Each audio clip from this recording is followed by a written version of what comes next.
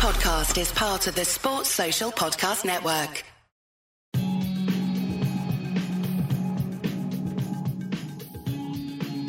Welcome to United Hour, your one-stop shop for all things Manchester United. I'm your host, Nick. And I'm Ed. Yeah, Ed, 2 appearances in quick succession. Well done there. Thank you. Yeah, especially after the last game, but we're probably not going to talk much about that, are we? Well, yeah, there has been the Brighton game since we last recorded. We're going to kind of flip over that quite quickly and try not to mention it as much as possible. On this show, we are going to focus on some, positive news. Our youth team won the FA Youth Cup. Then there's a lot of news at the moment around Erik ten Hag. Purportedly, he's actually going to be arriving in Manchester tomorrow. We're recording this on Sunday. And then, we'll talk a bit about maybe some of the backroom people who are coming in. Transfer rumours are already coming in and around. And then, the last day of the season is coming up and is actually going to be an important game to decide whether we end up in the Europa League or the embarrassment of the Europa Conference. Are you bothered either way, Ed? Well, you don't want the Europa. We can always throw the Europa Conference by sending the kids, but it's an embarrassment, isn't it? United shouldn't be in the Europa Conference League. It should be in any league that has the word conference in it.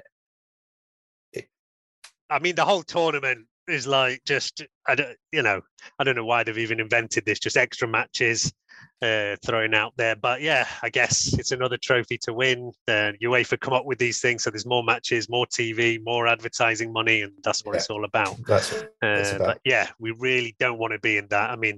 Even, it was a few years ago, though, where, we would have been embarrassed to be in the Europa League.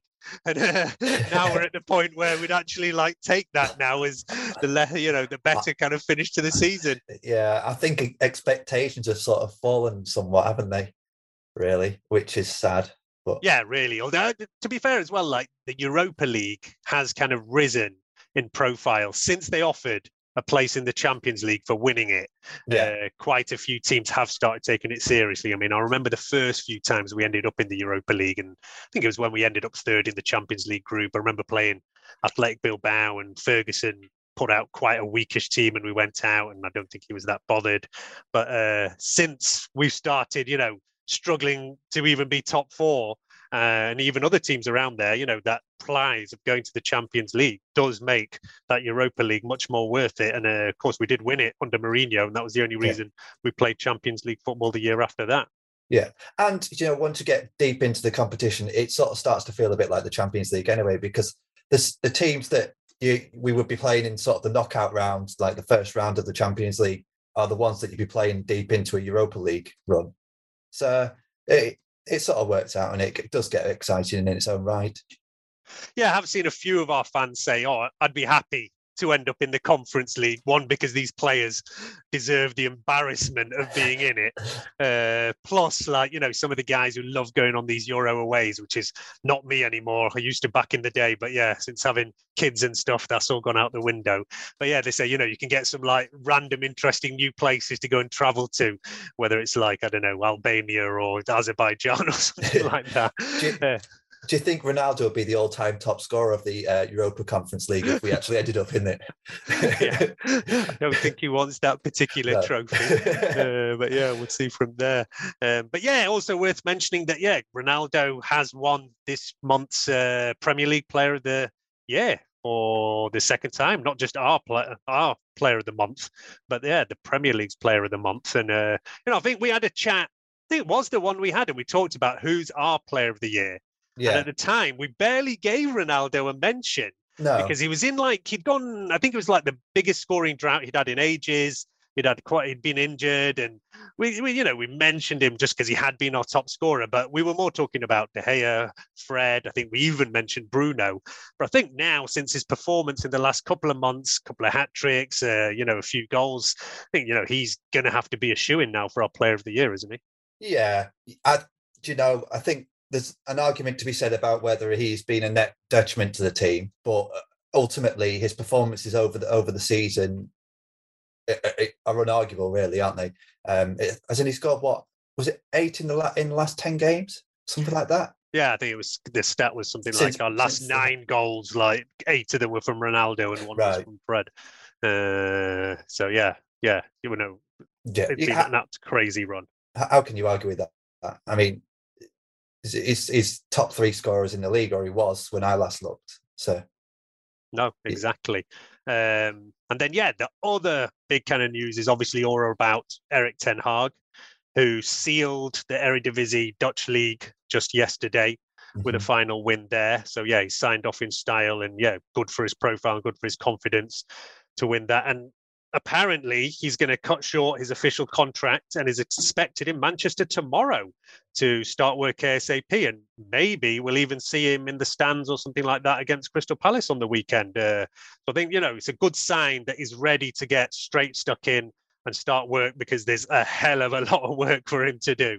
There is. And like when one of the big mistakes of Moyes' sort of tenure was that limbo between the season finishing and the 1st of June when he officially started. I guess that was contractual, really, but it didn't help with the preparation of the season. You'd have thought perhaps he was doing it, in his own time, but who knows?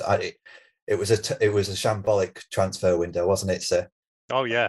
And in fact, as well, I remember when Louis van Gaal came in and he had the World Cup to deal with and wasn't showing up till after that. So it was also kind of a very delayed start, and he was just coming in just before the start of the season. So if he's coming in right now, and there's already these reports out there that there was a meeting between John Murtough and Erik ten Hag in Amsterdam last week, and they've started talking about where he wants to be, what he wants to be doing, transfer targets, and interestingly, as well as his assistant, who he's going to be bringing in, Mitchell van der Gaag, I think his name is. I'm sure we'll find out how we actually pronounce these things in good time.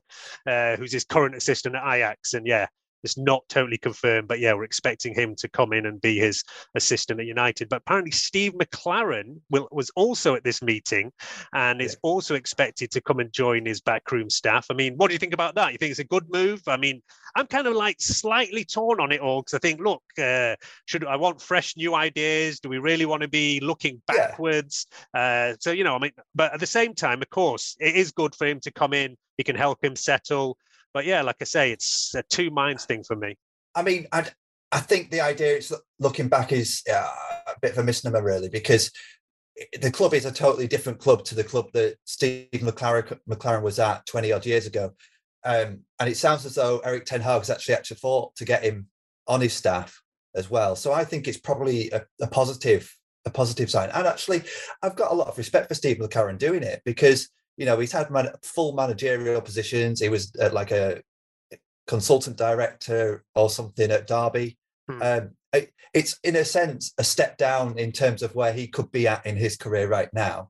So for him to be an assistant at Manchester United because Erik ten Hag trusts his opinions, I think it's possibly a positive move. But ultimately, that's going to be proven on the pitch, isn't it, really? Yeah, I'm sure, to be honest, that he's jumped at the chance. I don't think he was actually in any kind of employment since leaving Derby last year. I mean, he was a great coach for us. He wasn't actually at the club that long. He was only really with us for a couple of seasons. He came in the middle of that kind of 99 season that obviously ended brilliantly for us. So he's always kind of connected to that treble win. And then he didn't stick around that much longer before he got that job offer of being Middlesbrough manager. And he went off there and did a pretty good job, to be fair, and ended up being England manager, which didn't go well for him. No. But he's met Erik ten Hag when he ended up in the Dutch league. And he's actually quite an underrated feat that he won the league with FC Twente, who'd never won it before. So, I mean, that is quite a respectable thing to do over there. Wasn't Erik ten Hag on his staff there? Yeah, exactly. So that's where they know each other from. It was one of Erik ten Hag's kind of early coaching roles. And like I said, I had some doubts about this, but actually one of our regular listeners on Twitter had kind of pushed me forward towards listening to a podcast that's out there. Steve McLaren actually has his own podcast. And just about a month ago, he was talking about the fact that Eric Ten Hag had taken our job, and he was talking about the time they'd worked together. So that is actually worth seeking out and listening to. And he was just talking about what a detailed guy he was. He said, I arrived at FC20, I didn't have that much planned, and I met Eric Ten Hag and just said, oh yeah, we need to sit down and put together a plan of what we're doing in the first couple of months. And he said he immediately handed me this dossier that had a day-by-day detailed schedule of what we were going to be doing for the next 6 weeks before I'd even ever met him. And so the guy is known as an intensely detailed man, and it goes down to everything to the nth degree, on the tactical side, everything, even about how long kind of drinks break should be and things like that. Wow. So yeah, it is going to be interesting how he comes in and deals with our kind of slight mess of a squad and how they take to these kind of things. But yeah, I say, look, anybody who's not ready to do what he wants, they need to be out ASAP. Absolutely. And there'll be several players out the door anyway, so that will be the main interesting thing this summer, to see who's in, who's out. There's already the kind of transfer rumor mill kicking off. But yeah, the more I kind of look into Eric Ten Hag and everything, the more kind of impressed I am. There's lots of information out there. So for those, because I know there is still a lot of question marks from people saying, look, it's a massive step up from the Dutch league to the Premier League, from Ajax to Manchester United. Yeah, that's absolutely true. Yeah, I mean, people say that, but also isn't Pep? This is obviously a hyperbolic parallel, but Pep step up was from Barcelona B, La Masia to the Barcelona main team. So there's not been any sort of cutting your teeth period there. There's no. It's sort of hard to judge, really. I don't think it's fair to say it's beyond him, shall we say? No, I don't think, people are saying it's beyond him to say maybe it's a bit of a gamble.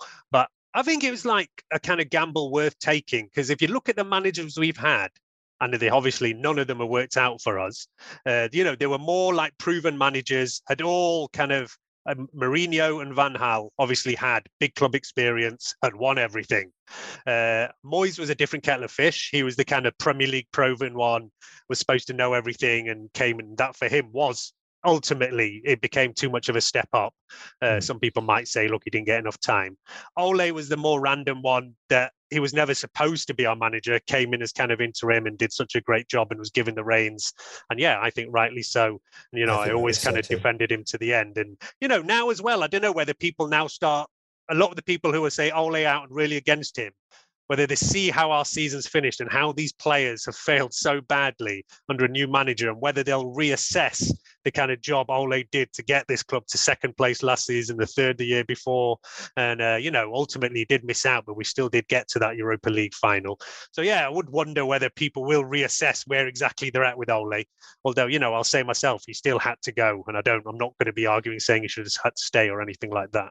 No, it was terminal at that point, wasn't it, really? I mean, and I love the guy so much. I'm probably his only defender left in our little group, apart from yourself, perhaps. But, it was terminal. And I think, he did probably took them as far as he could and as far as they could go under his thing, if you know what I mean. Not that sounds like I'm saying the same thing, but also I think the players perhaps couldn't go any further than where they've been getting. Yeah, I mean, that will be a thing we'll debate, and maybe we'll talk about that more in the summer, about still, it's been a constant discussion all season about where exactly did things go wrong over here. And, it's still not that clear. But actually, we had quite a good question from Twitter that I think kind of, relates to this, that's worth throwing out at this point. So, yeah, I'd be interested to hear what you think about that. So, yeah, it's from Twitter user R. Moses. It relates to the question of where have things gone wrong this season and how Eric Ten Hag can kind of sort it out. So he basically says, would like to know your thoughts on whether it's a mentality thing or lack of quality that's caused our troubles this year, and whether the new manager can turn it around quickly. I'd say both. I mean, the mentality is clearly not there, because they're not fighting at all. They're not, we go down, heads drop. We, under Ollie, the season before, we fought to the end, and we get a lot of 2-1s away. And you can say maybe the crowds contribute, no crowds contributed to that. But I don't really buy that. I think that Ollie did instill a good mentality into that team until sort of the last few months, and then it sort of seemed to have gone. And then when you've got a bad mentality, it doesn't help to lack the quality that we have. Like Scott McTominay just doesn't seem to quite up to it. Fred, as good as he is, he does just run around a lot sometimes, and that's what you get from him. But when you need that little bit more to push a team to get over the edge, it's not quite there. I mean, look, quality-wise, most of us, well, I think all of us actually on this podcast and in our kind of group that we chat everything about, the start of the season, we were all pretty positive. We all thought, top 4 is a given. And, we knew that it was going to be difficult to catch City and that Liverpool were going to be difficult, but we didn't think that we'd have any struggle in getting top 4 and that maybe we could push on to make an actual kind of Premier League challenge. And obviously it hasn't happened at all. I mean, I still think that there is a lot of players in this squad who are much better than they've shown this season. And yeah, I've thrown out these names before, the ones you'd say Maguire, Shaw, Rashford. And ironically, and I don't know whether there is whether it's just coincidence or whether there is something more behind this, most of them are actually the English players who've really struggled this year and who've been a level below where they were last year. So I know people talked about kind of World Cup hangover, Euros hangover and things like that. And there has been other English players out there who struggled this season, whether it's Sterling, whether it's Kane. None of them have had the best seasons. Grealish as well. It hasn't happened to everyone, but there has been quite a few. And it has really, like I said, seemed to be our English contingent who've struggled. And I actually noticed a couple of matches ago that our lineup didn't have any English players in it. And it's, the first time for a long time. But part of that was down to injury. And if you'd looked at our squad in the summer, you would have pulled out Dean Henderson, Aaron Wan-Bissaka, Shaw, Maguire, Rashford, Sancho, maybe even Lingard coming in from the bench. You're looking about half the team you probably thought was going to be based around an English kind of spine. Yes. And in the end, all of them have had issues for one reason or another and have not been there at all. But look, going back to the question, I still think there is quality there. They're obviously completely dead mentally. They've, like you say, confidence is zero. It's been like that for a while. And I think that is why Ole had to go, because you could see that confidence that he still had. Like you said, there were so many times they came back and fought, whereas this season it wasn't there at all. You hoped maybe a new manager could bring that back, but we have to be fair that I like Ralf Rangnick, but he's not done a good job as a manager. The results have not been good. It's not all on him, but he has definitely been average at best, and you could even say he's been pretty poor from where we were at to where we finished at. But I think a new manager can come in and turn this around pretty quickly. A lot of people are kind of almost saying as if we're going to have to write off next season. I would still expect us, after we do some pretty decent transfer business, we'll revisit this in August after we see who's in and out, but I'm still expecting us to at least have a top 4 challenge next year. I would too. But I would like to say, though, I do think there's sort of evidence to say that perhaps in terms of picking up on tactics in that sort of mental aspect of the game, Rangnick seems fairly candid in his interviews, and he seems to fairly, sick of it and begrudging of the fact that no one seems to listen to his instructions in high up the pitch or well anywhere on the pitch. So in a sense that it's understandable that Ollie was Vibes FC, because these players aren't capable of having that meticulous, detailed manager, or so it would seem. Well, so they're going to be getting a new one, so they better get ready for it. Exactly. ASAP. Yeah, and I think that'll be telling on who sort of stays and who goes. I don't think. Well, I'm hopeful Erik ten Hag won't put up with the likes that the people who don't follow his instructions, like Rangnick's had to. Yeah, that's it. He didn't have any choice because he was interim. And I think that was part of the problem for Rangnick, was that a lot of players didn't buy into what he was coming up with because they knew he was only here for a few months. He also realised himself pretty quickly that our players just weren't up to the fitness levels. They weren't ready to run the amount he expects players to. But, this is why we're here as well, that Ten Hag wants to get in early. He wants to start working on that fitness immediately. And to be honest, for we have got the most expensive squad kind of wages wise. So it's just an embarrassment that we're behind on kind of fitness side of it. Anybody can do that. It doesn't even have to be about quality. That's just down to hard work and things like that. But, as I say, going back to the question, I think that things can get turned around quickly because so much of this is about confidence. And if you have a new guy who comes in, the players buy into that, they start believing. There is a lot more quality there. I'm not saying there is a great quality squad, and obviously it's reached the end of a cycle where a lot of players are leaving and there'll be a lot coming in. But there's definitely a lot more quality than they have shown this season. Definitely. So, and the players that are leaving in our squad are players that haven't been playing anyway. So it's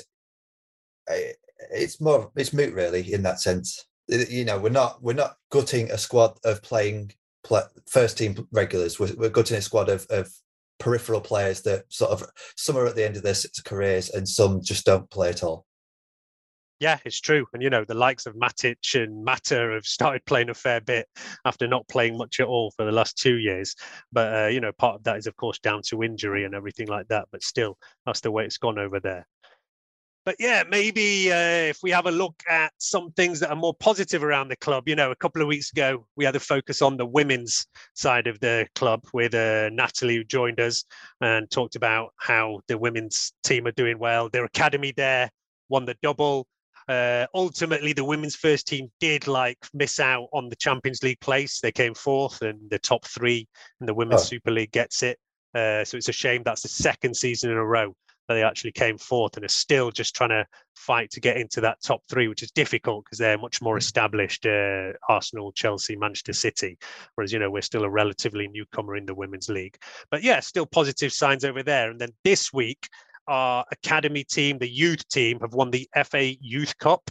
The first time in a long time, actually. You always associate us as having a very strong academy with a lot of players coming through. There's always this great stat thrown out there that every team we've had throughout the Premier League and even before that, decades before, has had at least kind of one homegrown academy talent in it. And, that still lives today, even though, like I said, a lot of these players have struggled this year. We still do have McTominay, Rashford, even if he's not playing, will be on the bench. Lingard, Pogba are still players who've come from our academy, even though, a couple of them will be leaving this summer. So, we still do keep that history there. And there is always that link. I mean, I know there's always this discussion, and on Twitter, a lot of people make fusses about this, saying we shouldn't give players all this time just because they're academy, but I don't agree with that. I'm actually ready to be biased towards academy players. I like to see them there, especially if they're homegrown Manchester lads. For me, they deserve extra time, and I'm ready to give them every chance to make it at Manchester United. For me, that having these players is a big part of being Manchester United.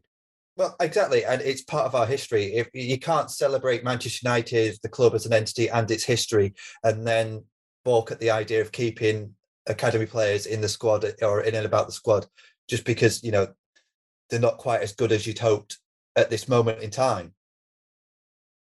Yeah, exactly. And as I say, so the youth team won the FA Youth Cup. We are the all-time record holders of that, having now won it 11 times. But the last time we won it goes all the way back to 2011. And in the meantime, kind of Chelsea have actually had a really strong academy and have started catching up with us. So, we're on 11 Youth Cups. They're on 9 now, whereas they've won kind of about 5 in that decade where we've been a little slightly lost. Wow. I mean, there is reasons for that. It's partly because when some of our best players who might be in the youth team often go out on loan. There's been a couple of the biggest ones have made that transition quite quickly. Recently it's been Rashford, it's been Greenwood, who have been the ones who've kind of gone straight from that youth team into the first team setup. They kind of skipped through almost reserve football and the under 23s. But this team won it. It was 3-1 against Nottingham Forest, and pretty much nearly a full Old Trafford, which was amazing to see. Nearly something like 68,000 people were there. So brilliant atmosphere. Saw it on there. And yeah, I saw quite a few. The chants I think that were going around by the end of that FA Youth Cup from Old Trafford was, can we watch you every week? Because obviously long-suffering season ticket holders and whatever have struggled at Old Trafford this year. So yeah, it was good for any of them to get a bit of joy there and watch actually some silverware come in. I heard Garnacho didn't have the greatest game, but still scored, was it 2 goals? Yeah, he was kept very quiet, actually. I mean, yeah, I watched this match and I actually enjoyed watching it. It was the most I'd enjoyed watching a United match for months and months and months. And, these players were really fighting for it. They were running for each other. They were playing as a team. And yeah, it's everything we've lacked in the first team for a long time. Obviously the big name and the kind of most well-known is Alejandro Garnacho. He had a relatively quiet game, that's kind of kudos to Nottingham Forest, who kept him very quiet and were defending pretty well. But at the end of it, he scored 2 goals. One was actually a pretty dodgy penalty, which VAR would not have given because it was a foul, but it was quite blatantly outside of the box. Yeah, he won the penalty and dispatched it. And then he finished off with a very nice goal, just right in the last minute, basically, to seal it by clear. And he got 7 goals in this Youth Cup run this year, which was the record from anyone. He's also been awarded our Youth Team Player of the Year. The Jimmy Murphy Youth Player of the Year went to him over there. It's been a kind of a breakout season for him as a player.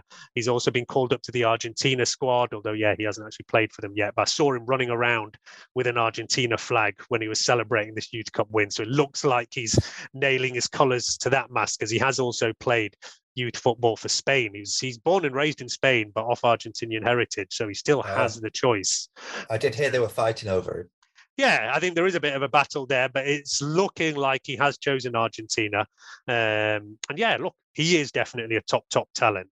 This game started well for us. We had a goal, came from a free kick. Our captain, Reece Bennett, scored with a header over there.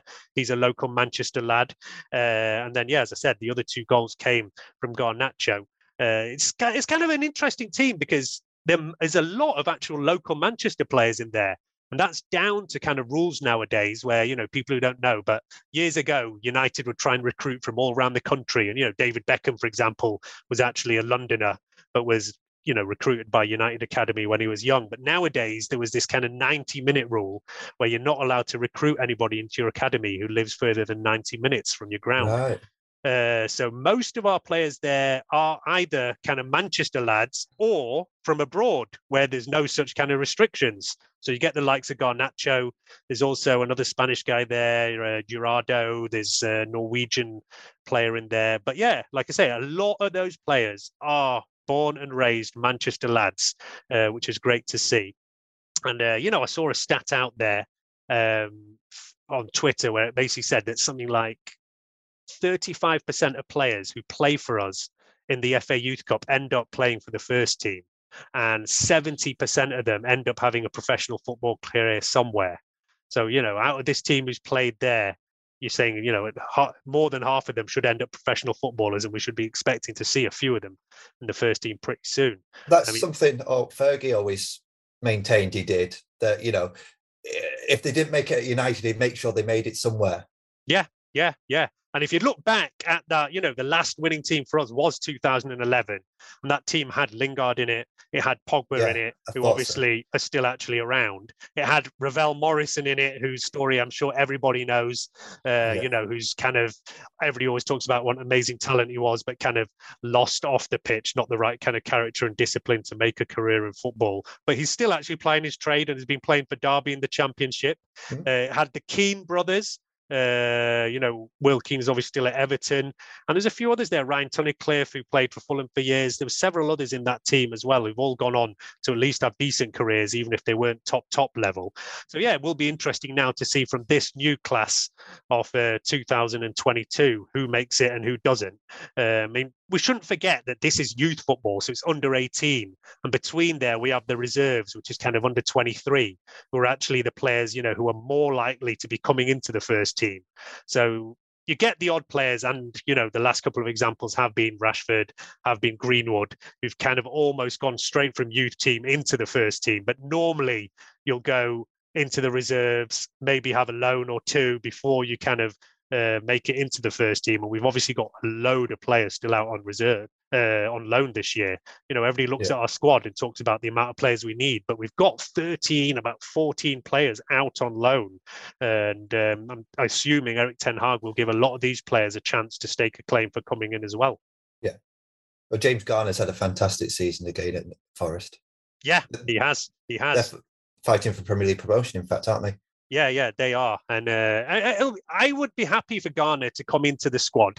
But there is also an argument that if Forest made it into the Premier League and he wanted to stay with them and play week in, week out for them in the Premier League, it might actually serve him better than coming and being kind of a squad player for us. I think if they get promoted, that's probably the best path for him. But if not, I think he's probably better being in the squad and being back up for like the league games, early FA Cup games. Yeah, makes sense. And as I say, there is a question again from Twitter, does relate to the kind of youth and who's in and around at the moment. And basically it's about who's going to make it through. As I say, from this particular team, Garnacho is the star. There is also McNeil. There's another lad, Mainu, who looks pretty good. He's a kind of more holding midfielder. And again, that's maybe a position we need. But yeah, the question came from Popico Anders on Twitter. And he says, would be fun to hear the lads discuss which one prospect they feel has the greatest potential to make it to the first 11. And I think eventually we will see Garnacho playing for the team. Whether he comes straight in, whether he needs to go and have a loan in the meantime remains to be seen. And yeah, Erik ten Hag will make these calls. Ajax is another club who are well known for promoting youth and bringing players from within, which I think is another big reason that Ten Hag has been chosen. So he's definitely going to be somebody who gives youth a chance. But you're more looking at the next lot and you're more looking at the players who are currently out on loan. So you're looking at Garner, there's Laird, there's a few players, who've had a decent championship loans this year. Laird, there's been Bernard at Hull, who played a fair bit and had some kind of man of the match awards. He's a centre back. And so, yeah, it'll be interesting to see who makes there. Nobody, though, has actually set the world alight in any of them, apart from Garner. Yeah. They've all had kind of mixed seasons, but sometimes it's been due to injury. Sometimes it's been to managerial change.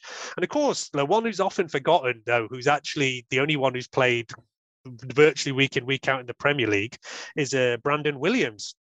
Who's, Norwich has struggled, but he's played virtually, like I'd say, 80% of their matches this season, especially since they had that managerial change. He was in and out of the team at the start of the season, but under Smith, he's been playing most of the time. And I actually did see a banner up at Norwich where fans were saying, Brandon Williams, please stay. So yeah, he'll be an interesting one. I personally would happily bring Brandon Williams back to the club ahead of Telles, who I think at this point is not good enough. I was always happy to give players like Telles a season to settle in, and then this was the season he had to prove himself, and he's played a fair bit, so he cannot complain about his minutes. And ultimately he's an okay backup, but he's never going to really push Luke Shaw on. So yeah, if we had a decent offer, I'd happily dispose of Telles this summer and bring Williams back as the kind of reserve left back to Luke Shaw. Yeah, I don't disagree with that. I just think for Brandon Williams in his career, being the understudy to Shaw is probably not the best move for him.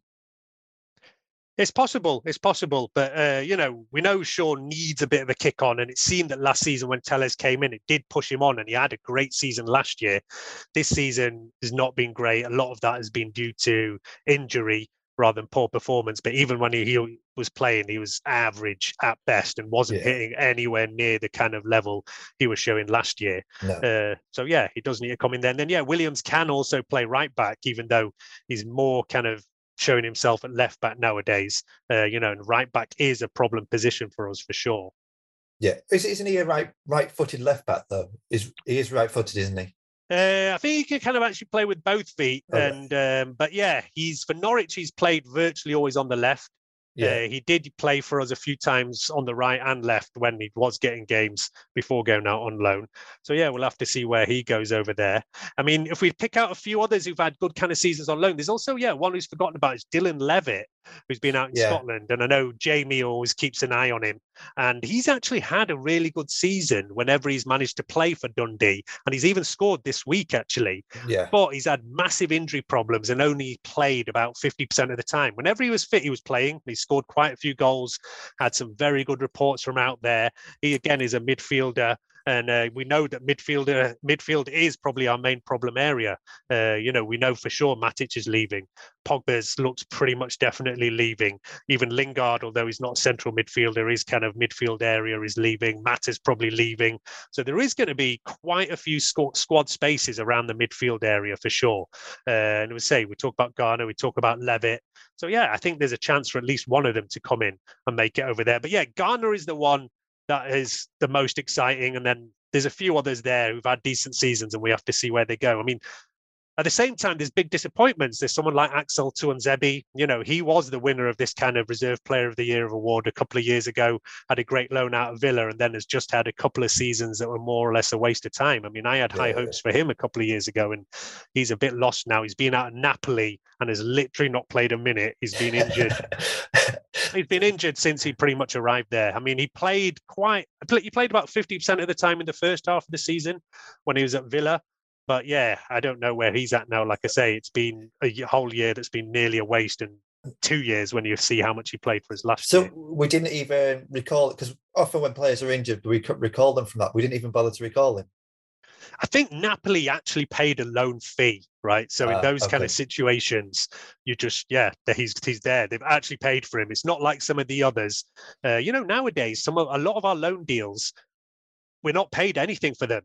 And from what I understand, United do a deal with a lot of these kind of championship clubs saying, if our player plays, we'll pay his salary. If you don't play him, you have to pay his salary. Right. And that's the kind of way they weight the deal to put it, in the favour of the club to play our players as much as possible. Because we had too many times in the past where players would go out on loan and just be used as bench fodder, and it'd be a kind of waste of a season for them. Yeah. So a lot of our players now have at least played quite a few minutes. And there's people like, say, Deshaun Bernard has played quite a bit for centre-back for Hull over there. Tendon Mengi has been Birmingham. He's only played 9 games, so as Tendon Mengi. Again, 10, he was injured a fair bit and has come back to the club for rehabilitation. Tahith Chong, whenever he was fit, again, it's a scenario. Whenever he was fit, he was playing for Birmingham, but he's been injured a lot. So yeah, that's been the problem for him again. Like Levitt, when he was fit, he was playing and doing pretty well. And weirdly, I actually understand that he's been kind of shifted at Birmingham into being a kind of more central midfielder. Whereas, whenever he was getting chances for us, he was always a wide, more attacking midfielder. But he's apparently been doing relatively well for them in playing in more central kind of midfield areas. But yeah, injuries has been an issue for him as well. It's been a problem for a lot of our loan players, unfortunately. And then there's a couple of others that people will totally forget about. Like we've even got the likes of like Facundo Palestri, who's still out in La Liga at Alaves, who gets picked for Uruguay and has actually excelled for them, but doesn't get a game for Alaves, who are bottom of La Liga and struggled. So I don't know, that's not been such a great season for him either. No, he's actually said that he wants to be getting a chance at United next season as well, because, he's at a stage where he thinks he deserves to have a go. I kind of thought there was no chance of that based on how much he's playing for Alaves, but then it was quite a shock that it was actually Diego Forlan was the Uruguay manager, called him up for quite a few vital World Cup qualifiers, and he played and he scored and he set up goals, and he was actually an absolute vital player in Uruguay who only just qualified for the World Cup. So yeah, that kind of gives some hope that there is a player there, but at the same time, like I said, he's not getting a game hardly ever for Alaves, who are down rock bottom of La Liga. I saw that Amad Diallo scored for Rangers this week. So yeah, that's a good kind of sign. He's not played as much as we hoped, but he seems to have enjoyed their kind of run to the Europa League final. Even though he's not played, he seems to have really enjoyed his time there. And at least he's playing a little bit now and has scored a couple of goals when he's had a chance. He could end up being an important player for them in the Europa League final. Yeah, no, I mean, I, again, would not expect him to play at all in the final, even if he has scored a couple of goals. He will be on the bench. And yeah, let's see if they're struggling. He might come off on the bench, but he's not had that many chances. No, he definitely won't start. I don't think he'll start. I think he might come off the bench. I would be surprised. He's, like I said, he's had a chance. He was kind of like frozen out for a while, and then he's had a few matches in the last month and has scored a couple of goals. So maybe that will give him a chance to be involved in that Europa League final. So yeah, let's see what happens for him over there. But yeah, look, let's see, as I say. But yeah, the ones we have to pull out are Garner. He is the one, the main one. And then, yeah, I do expect the likes of Williams may well come back to the club over there.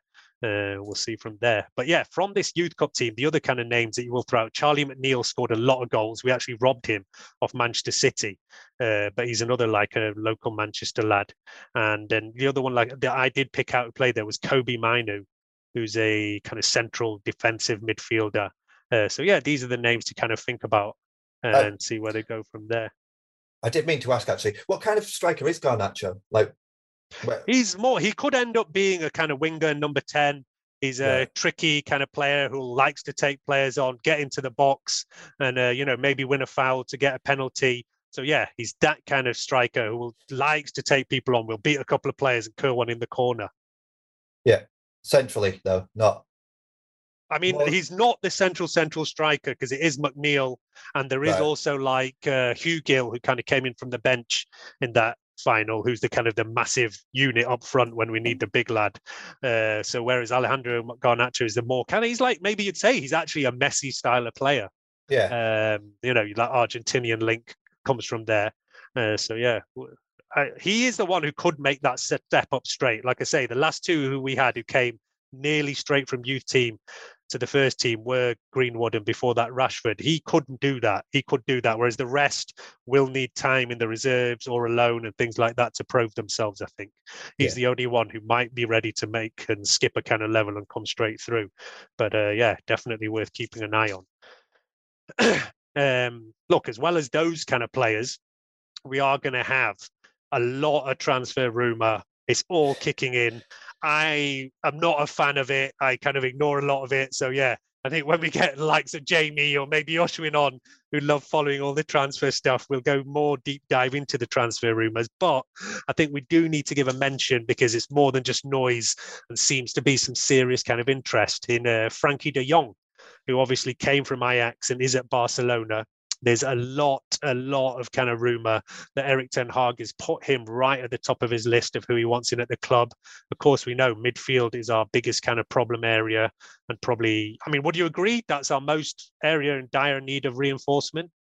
Yeah, it has to be. Yeah, I'd say that, and probably striker, assuming that Greenwood is a write-off. I'd say that and striker are our biggest kind of priorities, because Ronaldo has had a good year. You cannot say that now. We've debated it all year. We have to say he's had a good year from the amount of goals he scored. We cannot deny that. And I'm pretty sure he will be here next season, even though there's still some kind of debate about that. But we need somebody else, and Haaland is now off the radar. I think once Ole left, that was killed any chance we had of getting Haaland in. I think that kind of Norwegian link, and that he'd worked with him before, did give a kind of glimmer of hope that he might have chosen Manchester United. But I think as soon as Ole left the club, that finished any interest of Haaland coming to us. And of course, he's ended up at Manchester City. I think that was a hope that killed, to be honest. I never expected Haaland to join. Yeah, I didn't expect him to join City, though, to be fair. I thought he'd go Bayern, but it is what it is. Yeah, he is what he's in. I just hope he's had quite a kind of injury hit season as well. So I hope he ends up being a massive sick note injury croc. That's my biggest hope for Haaland coming in there. We see from there. But yeah, look, apart from that, which kind of position do you think we most need to strengthen after that? Midfield is obvious. Striker is obvious. After that, where would you be looking? My ideal transfer window, I mean, assuming Frankie de Jong rumours are true, would be De Jong, Neves, Pau Torres, and then I've no idea about strikers, to be quite honest. So Pau Torres as a centre back. So yeah, centre back's probably my next one. Just because I don't think we're deep enough there, and Bailly and Jones shouldn't be at the club next season, really. Yeah, you'd expect at least one of them, if not both, will be leaving us. And as I say, there is kind of some promising centre-backs out there. Bernard, Mengi, none of them are kind of ready to step up and be first team players. They can fill kind of bench spots if we needed. And to be honest, I would rather have one of them two than the likes of Bailly, who just ends up being a bit of a waste of time. Not that I think he's a bad player. I think he's often played all right for us, but he's just injured so much that there's just not that much point in him being around, really. Yeah. That, and you just never know what you get from him. It's either a world-class performance or just pure excrement. I mean, I do actually think that generally, whenever he's played for us, he's done all right. But I think managers have never played him because they just can't rely on him being fit, for more than a couple of matches. And that's why this season, you've seen Phil Jones has even gone ahead of Eric Bailly in the pecking order. And that says a lot when you think Phil Jones is more reliable injury-wise than Eric Bailly. Then, you definitely know it's time to move on. I'm just still not over the time he did a pirouette in the box against Everton. And, it came off, but if it hadn't, that's just a goal, automatic goal. So, no, he's just absolutely crazy. Yeah. So before we finish off by looking at the last game of the season this weekend, I do want to give a shout out to our regular sponsors, Manscaped. I was going to read their kind of new copy. I think Imran and Jamie did a great job last week. They had a kind of Champions League copy to go on. And then Manscaped has sent us a new copy talking about summer. And it starts kind of, summer is here, the sun is shining. But I don't know about you, Ed, but here where I am, it's been absolutely pissing it down all day today. So I don't feel like talking about the summer is here kind of blurb over there. But listen, I'm sure our regular listeners know that Manscaped is the place to go if you're looking for any of your trimmers and things like that. Manscaped, the Performance Package 4.0 is their big seller. It's the thing that we've all used and I still get great use from. Join 4 million men worldwide who trust Manscaped, and get ready for the hot summer by going to manscaped.com and use the code UnitedHour20 to get 20% off and free shipping off everything over there. The Lawnmower 4.0 is that trimmer, features a cutting-edge ceramic blade to reduce any nicks or cuts, which you definitely don't want in that kind of below the bent area. It has a kind of LED spotlight, which is also cool to get you that kind of precise shave over there. It's waterproof, so you can use it in the shower, no issues, things like that. And they throw in quite a few gifts into that performance package. You get a kind of travel bag, boxer shorts, there's some kind of, potion like lotions and potions, crop preserver, kind of moisturizer, aftershave, all this kind of stuff. So get over manscaped.com, United Hour 20. So look, Ed, we're here, end of the season. I mean, it was quite weird. We're recording this on the Sunday. We're not playing this weekend at all. Been a nice day, weekend off, really, hasn't it? Yeah, exactly. No, United to ruin the weekend. But because we had that rearranged Chelsea game. It was supposed to be Chelsea this weekend. And I do think actually the Glazers have ended up getting off relatively lightly, because when that Chelsea game was supposed to be this weekend, there was quite a lot of protest and all planned for it. And then it ended up that our last couple of games were midweekers. So kind of, like I say, they've got off slightly lightly there, even though, we have seen some kind of protest at the last few home games of the season. On that, I remember when we last chatted, you said that Musk were waiting for a response regarding the fan share scheme. Did they get that in time? No, that still must have not finalised that. And I think there has been things going on over there. Did actually have a brief chat with somebody at Must about it a couple of weeks ago. And there's a couple of sticking points, basically. The Glazers are ready to sell some shares to the fans. That is not an issue. They've even said how many. And the big thing that I thought was a positive news was they said they were ready to sell the class of shares that gave the same voting rights as they have. Because, without going into too much financial jargon, Manchester United shares are listed out in USA. But if you buy those shares, you buy one share, and each one of those shares only has like a tenth of the voting rights of one kind of Glazer share. And they said they were ready to sell the full voting rights shares to fans. But the biggest sticking points have been around the fact that Must demanded that any money that was given for the sale of these shares from fans had to be used in the club and not go into the Glazers' pockets. Right. And I think that is probably been, I mean, I've not been told that, but I would read in that has been the biggest sticking point on where there hasn't been agreement on it. And, I think as a symbol of the Glazers saying, look, we apologise, especially for the Super League and how things have gone. it would be great if they did something like that. You know, we know that Old Trafford needs some much needed refurb work. We know maybe like our training facilities are kind of slightly falling behind. I do think sometimes people go a bit over the top, say that Old Trafford is crumbling and falling apart. You know, it's not the case. It is still one of the best stadiums. And, you know, you see, even when we get 70,000 fans turning up for a Youth Cup final, you know, it's still the second biggest stadium in the country. And yeah, it definitely does need some work doing to it. But yeah, it's not kind of crumbling away or anything like that. But yeah, the money does need to be spent on the stadium. Money does need to be spent on training facilities. And we said several times, I don't think we can really moan about how much money has ever been spent on the playing squad, especially not in the kind of last decade or so. But yeah, it is more about the facility side of things. And yeah, it's more about decisions being made. You know, we're hoping for a complete fresh start. And we're seeing a lot of people connected to the club leaving. You know, I know me and Imran were on when there was the breaking news that Matt Judge, who was like our kind of chief transfer negotiator, is going to be leaving the club. A couple of the big chief scouts have left, which was like Jim Lawler and a couple over there. And then there's also others who are leaving. I saw like our head of social media and communications is leaving the club. So there is going to be a lot of changes going on this summer. And yeah, that is great to see. And we hope it is going to bring better times. Yeah. But yeah, we still wait to hear about the fan share scheme and things like that. As I say, yeah, are still working away on it. And probably, I guess, it's the kind of thing we'll hear about in the close season. But look, last day of the season is here, Ed. It becomes a vital game.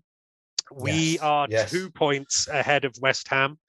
They have a vastly superior goal difference. So shocking. You know, with our absolutely ridiculous defensive record this year. You know, we've broken so many bad records, you know, worst Premier League points, most goals conceded, all these records are going out the window this year. And, you know, we're on a shocking kind of +1 goal difference, which is just an absolute embarrassment, really. And it is mostly to do with the amount of goals we've shipped, even though, you know, we've also not scored enough, but it is more to do with our poor defense this year.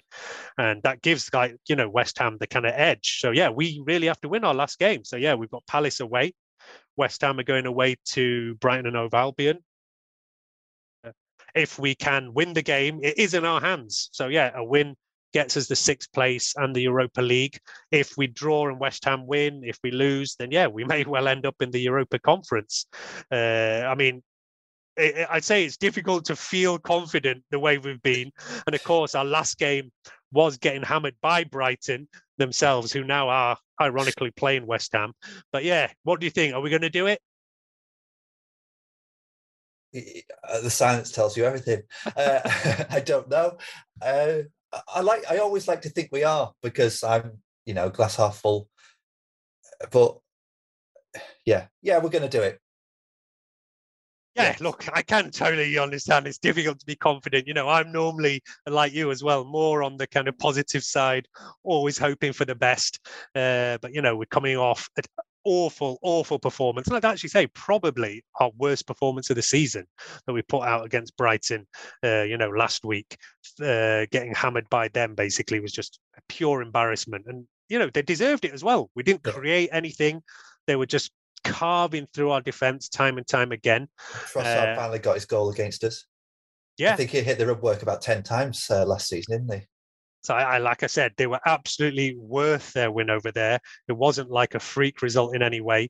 I think XG, they were at something like 2.8 and we were at not even 1. So yeah, it was not like beyond luck or anything like that in any way. And I just hope that, yeah, Brighton can put that kind of performance in against West Ham. I mean, it was a bit of a killer today. I don't know about you, but I watched the Manchester City West Ham game.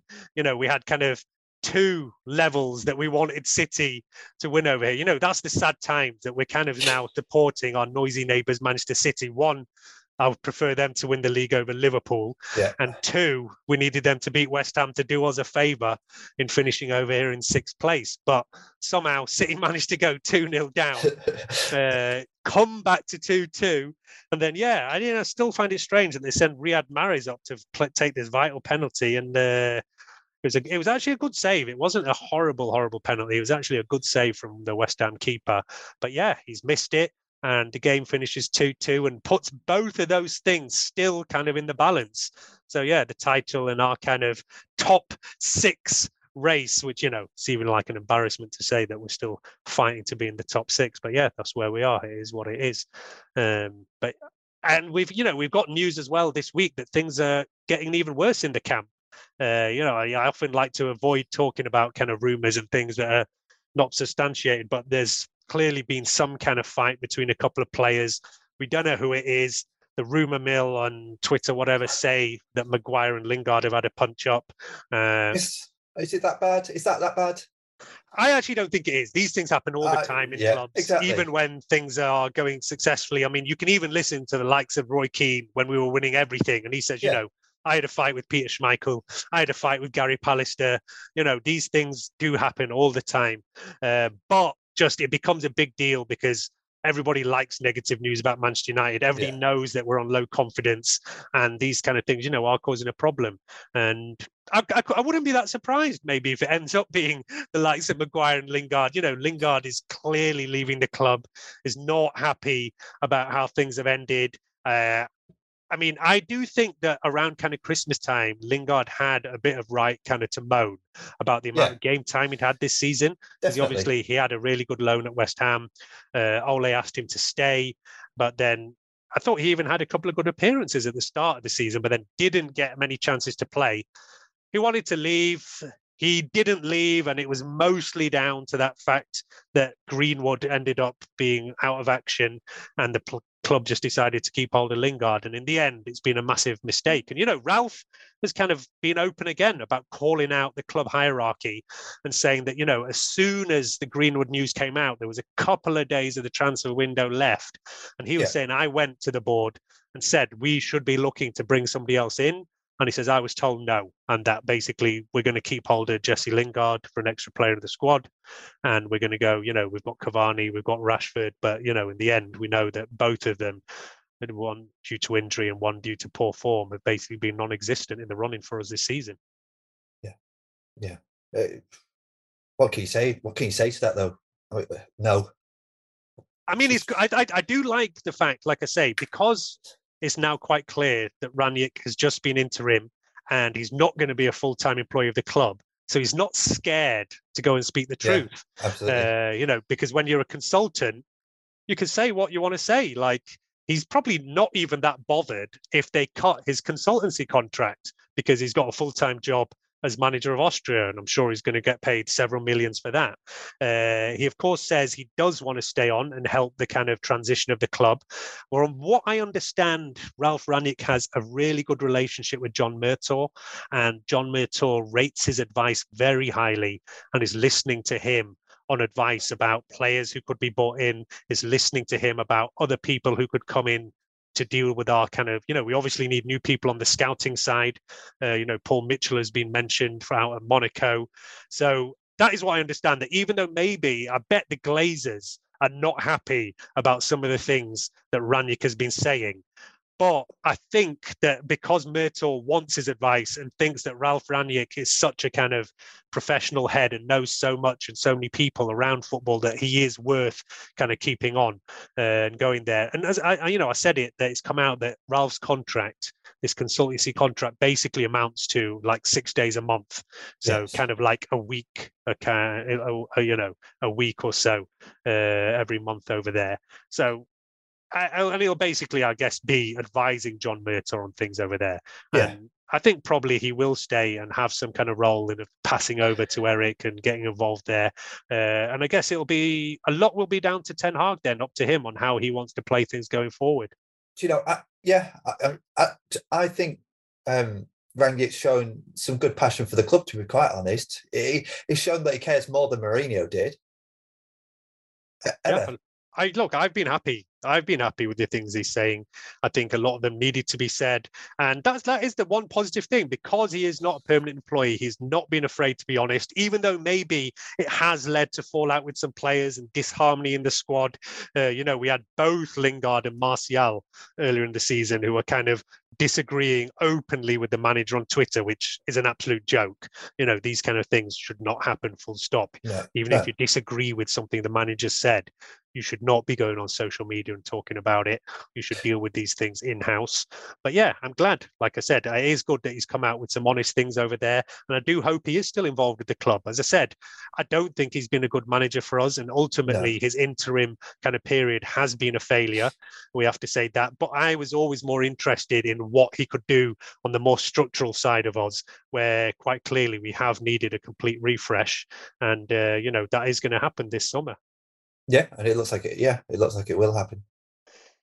So I think we're probably going to wrap up for this week over there. As I said, it was kind of nice not to have a match to talk about. Avoided as much as possible about talking about the Brighton game, and we left it a kind of week since we played that game so that we could just forget about it. As I get, congrats again to the youth team who've at least won something for us over there, and we'll keep a good eye on them. We will be back after the end of the season. We will also planning plenty of podcasts over the summer. We will definitely get back, another focus on the women's team. Also had a guest who was just not quite able to make it, who will give us a lot more insight into the academy soon. So we'll get him on when we get a chance. So there is some guests coming up there. But we'll be back in the summer following what Erik ten Hag's basic plans. And as I say, if you get a chance, go out there, have a listen to Steve McLaren's podcast that was well recommended by Benny over on Twitter. It's well worth listening to. Gives some good insight into Erik ten Hag there. And let's just look forward to the new era. As I say, this season is not quite finished, and we will be talking next time on whether we're in the Europa League or the Europa Conference and where exactly we finish up. But as I say, there's good noises around, a lot of players, a lot of staff leaving the club, and clearly a new era is starting at Manchester United. So with the academy going well, these are at least the reasons to look forward and reasons to be cheerful for the future of the club. And guys, please, if you have anything you'd like us to cover in the off season, please just get in touch and we'll try and sort a pod out and have a look into it. Yeah, definitely. We always like it when people are giving us questions on Twitter or Red Cafe or wherever it is. Those are kind of the main two places you can get in touch with us. We do have email as well, unitedhour@gmail.com, if anybody needs to drop us a line.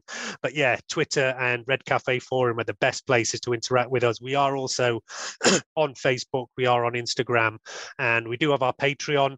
I had promised a couple of weeks ago that I was going to do this draw. Actually, our Patreon guys will be getting a prize, and that announcement, will do for sure on the next podcast. And we do as well, I will just say, I did say at the start of the season, I was reminded of this, that we will be giving out a prize for whoever is the top of the Fantasy Premier League of our United Hour over there.